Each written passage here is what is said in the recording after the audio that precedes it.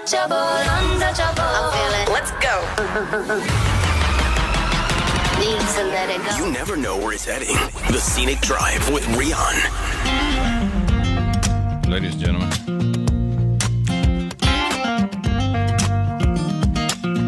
it is a pleasure to welcome Mokgadi Itsweng to the show. I was just saying to her outside, love the look of the book. The look of the book. Hello, Mokgadi. Hello, how are you? I'm fine.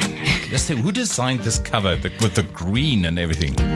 Okay, so that was between me and my publisher, Lindy Summary. So I've always had that picture for years, and you know, I said to her, if I'm going to be on a cover of any book, that picture must be it. Yes. And then she worked on the background, and she captured me perfectly, because crazy enough, I have a pattern like that at home on one of my tables. Yes.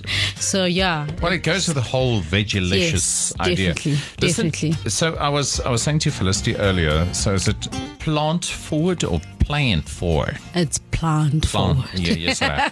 So it means are we putting plants forward, or should we? I don't know. What does it mean? Plant it forward. It means we're putting plant forward. So okay. Plants are forward in your meal, on your plate. So more plants on your plate. So everyone says the same thing, and keep on telling us the same thing. We should stop eating meat. Everyone says it. Otherwise, the planet won't survive. Yes, we should cut down our meat intake. I don't know about stopping, because I know how humans are. Yes. But just reducing the amount of meat we eat. And the meat that we do eat, if we could be conscious about it, know where your meat comes from, know how it was reared, because it's how we farm that's actually a problem, not the meat itself.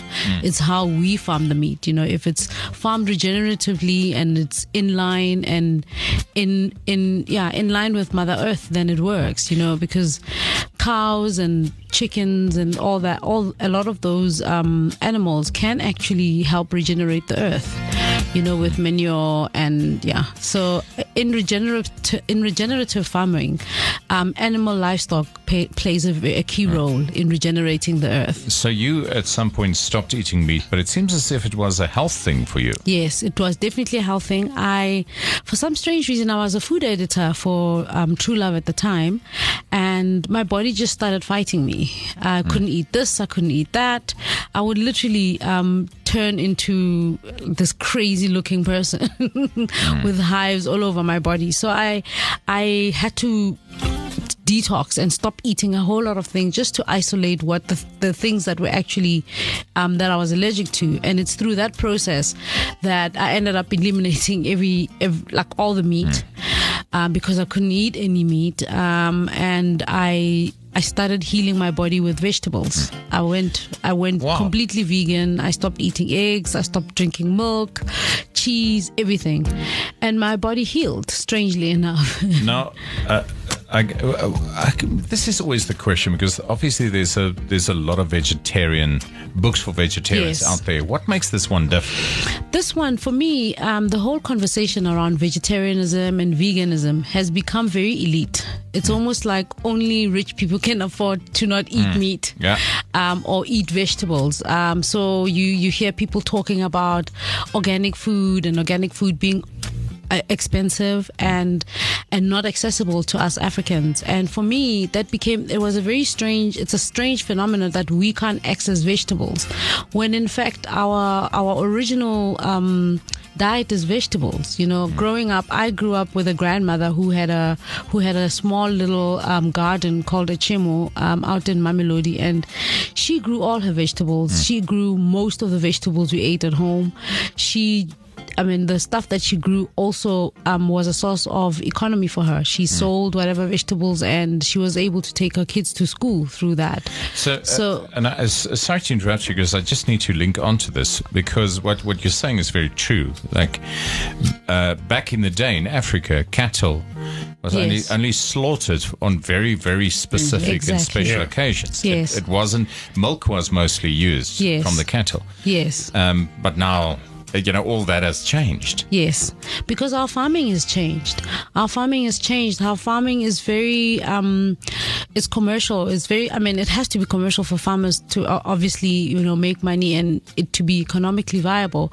But our demand on the system, our demand as humans, especially for meat, is so great that it's what's hurting the environment. It's not the farming itself, but the amount of meat that we are demanding, and it's all because our plate is mostly made out of meat, and the rest of the plate is like a little bit of vegetables here, maybe pap. The other half is pap. So our plate is skewed towards a lot of meat farming, which is not healthy for the planet. A lot of the gas emissions that are killing the planet come from our farming, especially meat. So now, weirdly enough, so we invite Mokgadi on the show when we talk about our straatbraai. Very ironic. But I said to Mokgadi, bring us a thing that will be a good alternative to a steak on the coals. Yes. And you took up the challenge. You brought something. Yes. Which is what?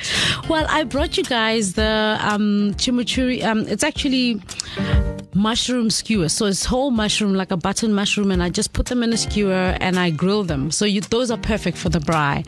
And I serve them with a chimichurri sauce. You must taste that. It is so delicious. You won't miss your meat. Well, we're going to do it now. Yes, you will. Let's do that now. Yes. Let's go. Just a dry sarcastic comment you make. Says it like it is. The Scenic Drive with Rian. Weekdays 4 to 7. Jacaranda FM.